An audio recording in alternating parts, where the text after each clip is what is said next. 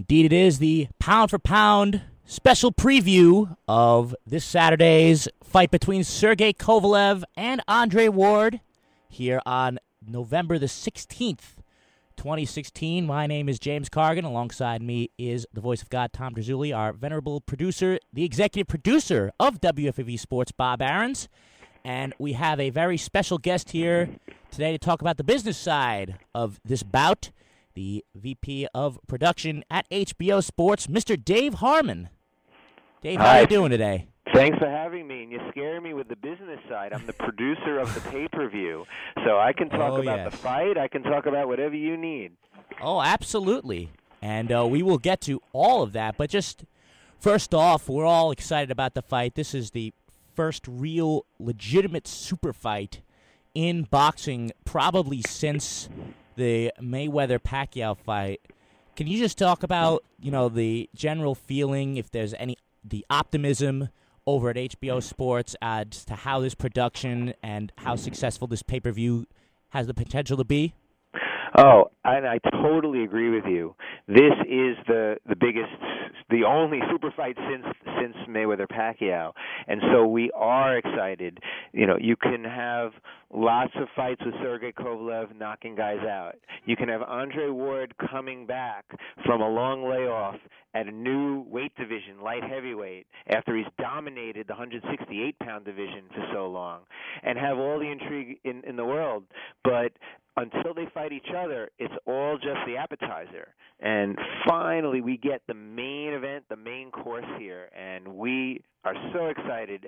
We call it a 50-50 fight, a toss-up, and nothing's better in sports than that. So we finally get this super fight coming in this Saturday. There's going to be more eyeballs on the product than there is typically. This is more of the time to bring out some of those new bells and whistles production side. Are you looking at anything like that you're going to change up production-wise with so many more eyeballs on the product? That's funny that's your assumption. I find that when you try the bells and whistles, it's when you don't have that many eyeballs, so that by the time you get to the big one, you're not possibly embarrassed by something that isn't working or wasn't beta tested well enough.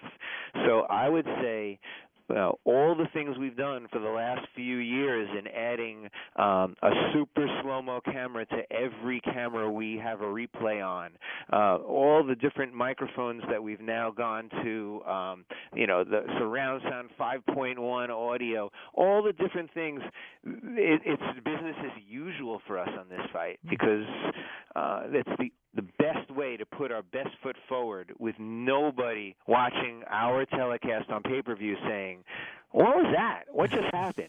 We want to be like the ref in the fight. No one notices us. That's an excellent way to put it. Now, in terms of the number of buys that this pay-per-view gets, of course, we'll all have eyes on that number in terms of the health of the sport of boxing. What do you expect the number to be? And do you think that the recent wave of pay-per-views with the Pacquiao being 2 weeks ago and last week's UFC pay-per-view, do you think that those will have any effect on the number of buys that this fight gets? Well, as far as the UFC, we have not really found a relationship. While there are some fight fans who follow both the UFC and boxing, we haven't found much evidence that one of those affects the other. As far as the Pacquiao,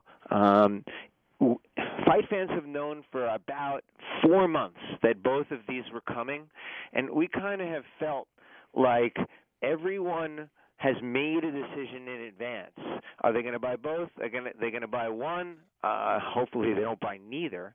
And so there's not much we can really do about that. It's sort of like you just don't have, like in politics, you don't have that many undecideds in these things.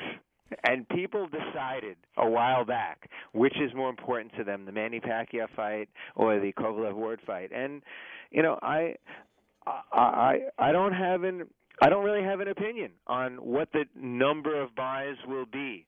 That's very much a promoter issue and not an HBO pay-per-view issue. Main events in Rock Nation are the promoters. HBO is a partner of theirs, but the fighters and the promoters are the ones who directly are affected by the pay-per-view numbers, and HBO's deal is between us and the promoters once the promoters get paid for the pay-per-view. Talking about that Pacquiao fight, a lot of the speculation going into it that somewhat outweighed the speculation for the fight itself between Pacquiao and Vargas was how Top Rank itself was going to do in producing their own pay-per-view instead of going through an outlet like HBO or a Showtime. What did you see from that presentation, if you watched it at all, that was different or something that they took from you guys or something that just stuck out to you production-wise with Top Rank promoting their own pay-per-view as opposed to going through a network like you guys? Well, the first thing is we partner with them on all the shows that Top Rank and HBO does together. I'm doing December 10th. Terrence Crawford's going to be fighting in Omaha on a Top Rank card again that I'm producing, for instance. And so they produce the international versions of all of our shows as it is. So they weren't neophytes in this. We're familiar with the producer and the director of their show, and we trust them. And what they put on the air for the Pacquiao pay-per-view was perfectly fine.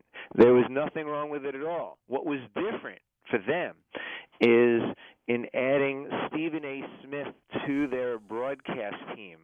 That was something different that I give Bob Arum all the credit in the world for having the idea in the first place to do something like that.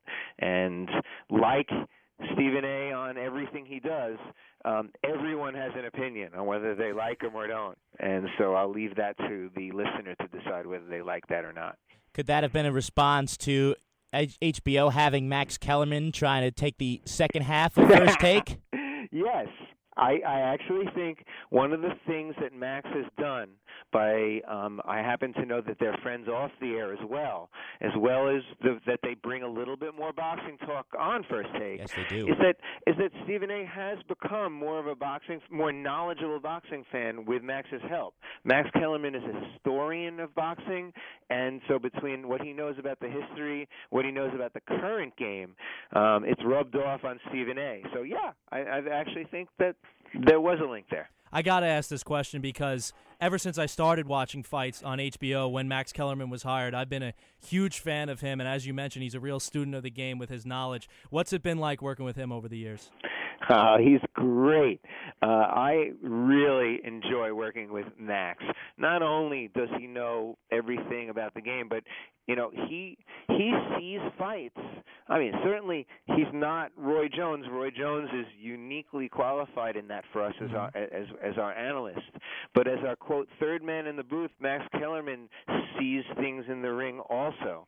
So not only does he know the history, not only does he know and have the respect of all the current fighters, but then he knows his actual boxing and his technique too. And so that's a triple threat that's extremely valuable to our telecast. Some third person in the booth type situations, like the person winds up coming in from left field sometimes, as they're trying to make some sort of point that hasn't been made before, and they can try a little hard to do that. And our three men in the booth aren't like that because Max has so much game. Now, the voice, of course, of HBO World Championship Boxing is Jim Lampley. You've worked with Jim for a long time at HBO.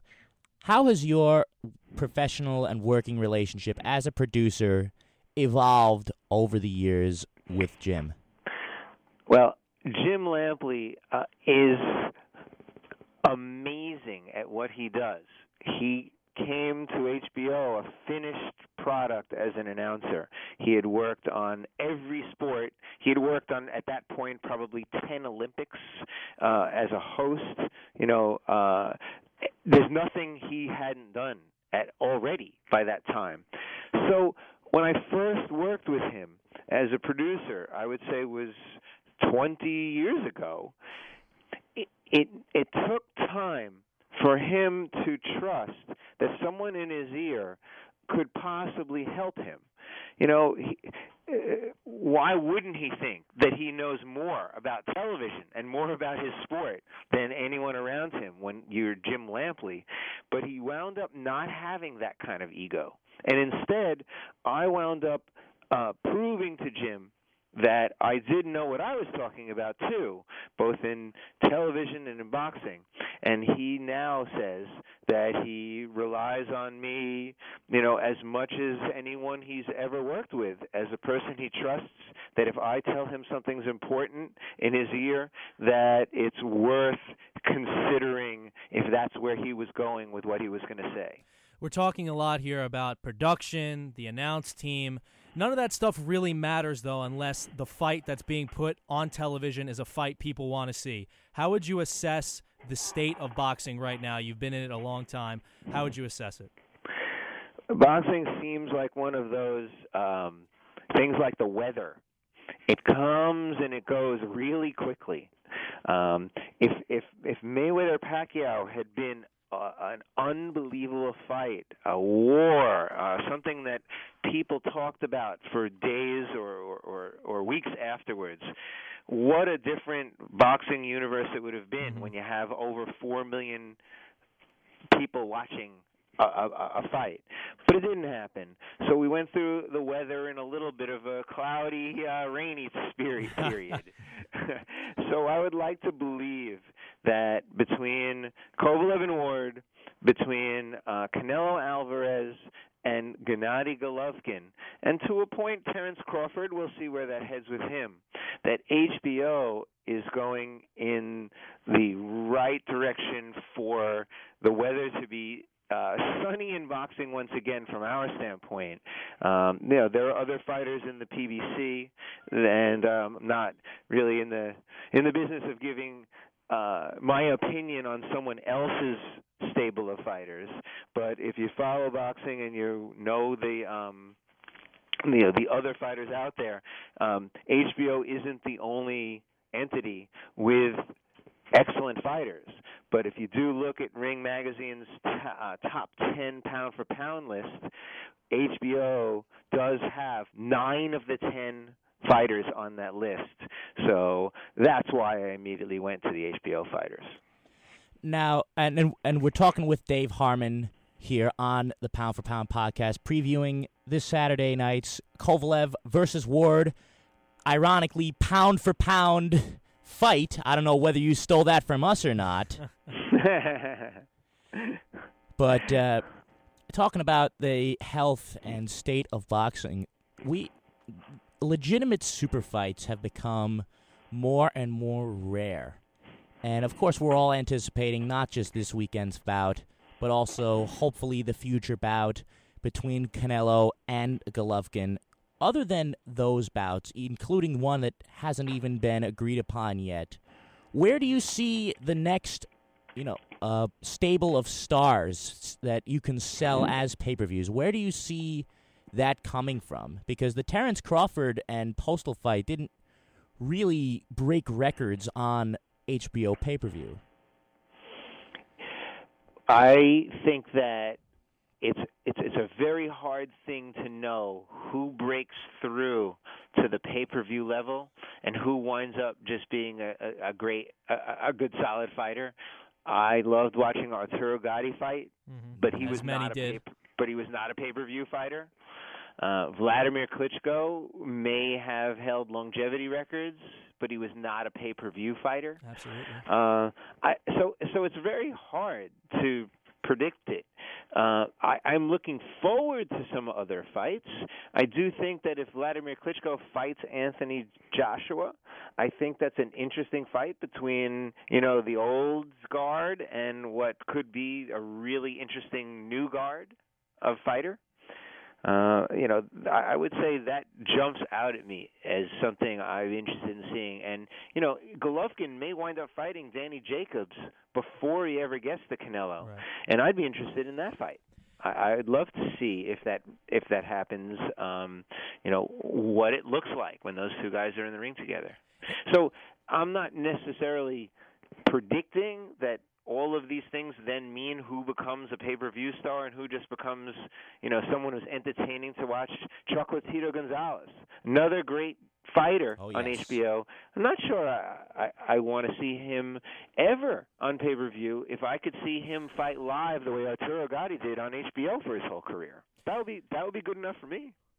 So we're talking about making stars, and in my opinion at least, it's like 80% the boxer themselves, how they fight. Are they an entertaining fighter? Are they an action fighter? But then you could probably put the other 20% or less behind the scenes with you guys. What do you guys do on your part to give this person, this boxer, to put them in that position of being a star, and then they have to go out and do the rest? What's your guys' part?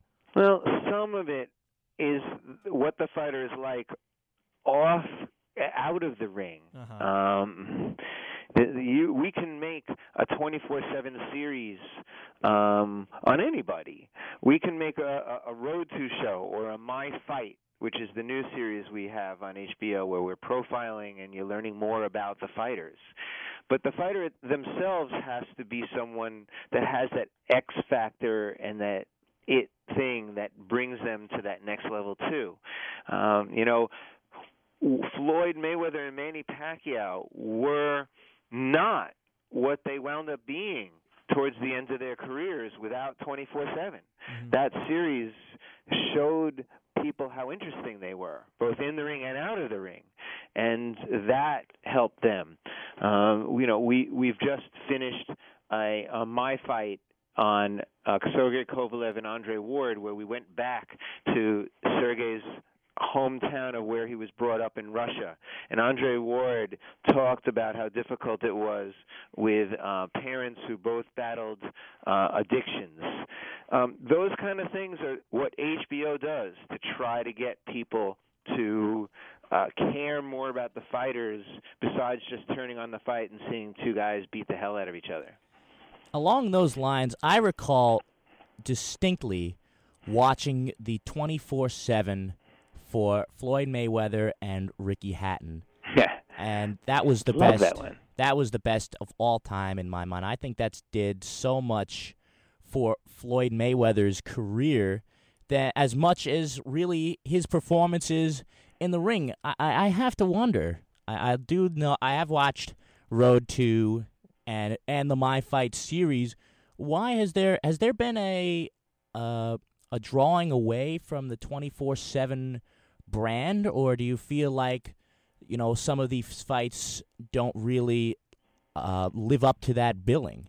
Well, the 24/7 brand isn't gone, but having done so many episodes of it, HBO was feeling the need to sort of be a little more creative. In other words, to go back to Russia with Sergey Kovalev was a big deal for us. We don't do that all the time. And in the 24/7 type model where we're showing them in training camp, there wasn't really room for that kind of segment or that kind of show. So that's one reason, is because we wanted to round their stories out. And the other is that 24/7 no matter what, when you're doing a reality series on sports figures or you're doing them on, Kardashians, it's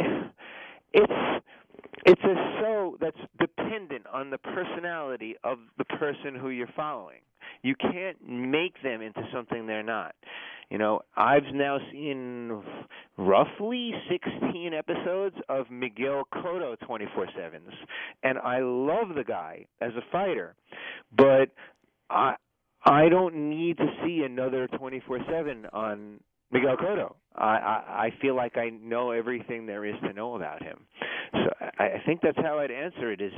The series hasn't gone away, but we want to try to find different avenues to make people understand what these fighters are like, and be more creative than just plugging in the same thing over and over.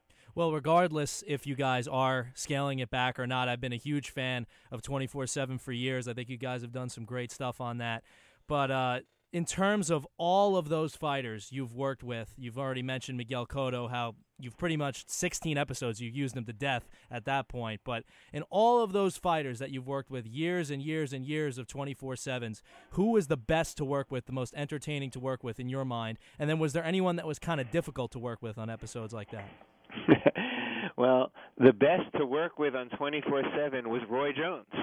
He fought Joe Calzaghe here in New York, and because he just has that aura about him, he had it all. He had the personality. He had interesting things going on with his hunting and fishing, and Mackie Shilstone was giving him, different things to do with his body to mold his body back from heavyweight down once again. Probably, I think that fight was probably at 168.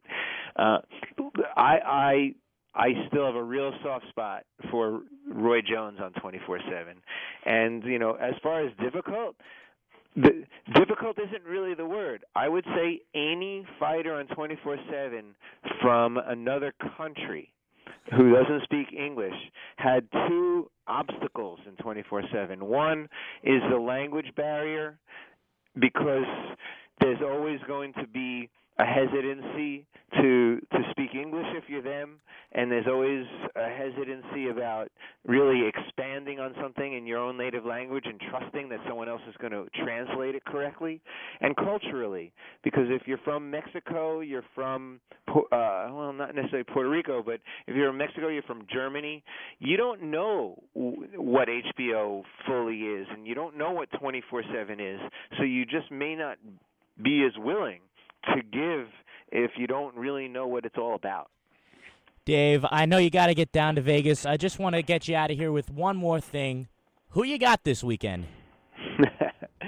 I am the producer of the live pay-per-view that's going to be on Saturday night. I don't think anyone would want to know what the producer was picking, rooting for, hoping for, anything. I want to be seen as I am, as I just call it as I see it. We don't go in with any preconceived notions, so you will get a fair telecast that whatever happens in the ring that night, we're not going, I'm really disappointed in that. Maybe, you don't want to have any maybes. You want to be able to say, okay, you know what?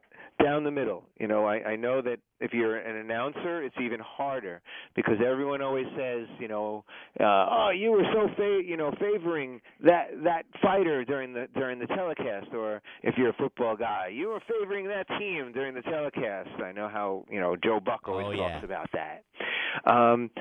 The only way around that is to keep your mouth shut.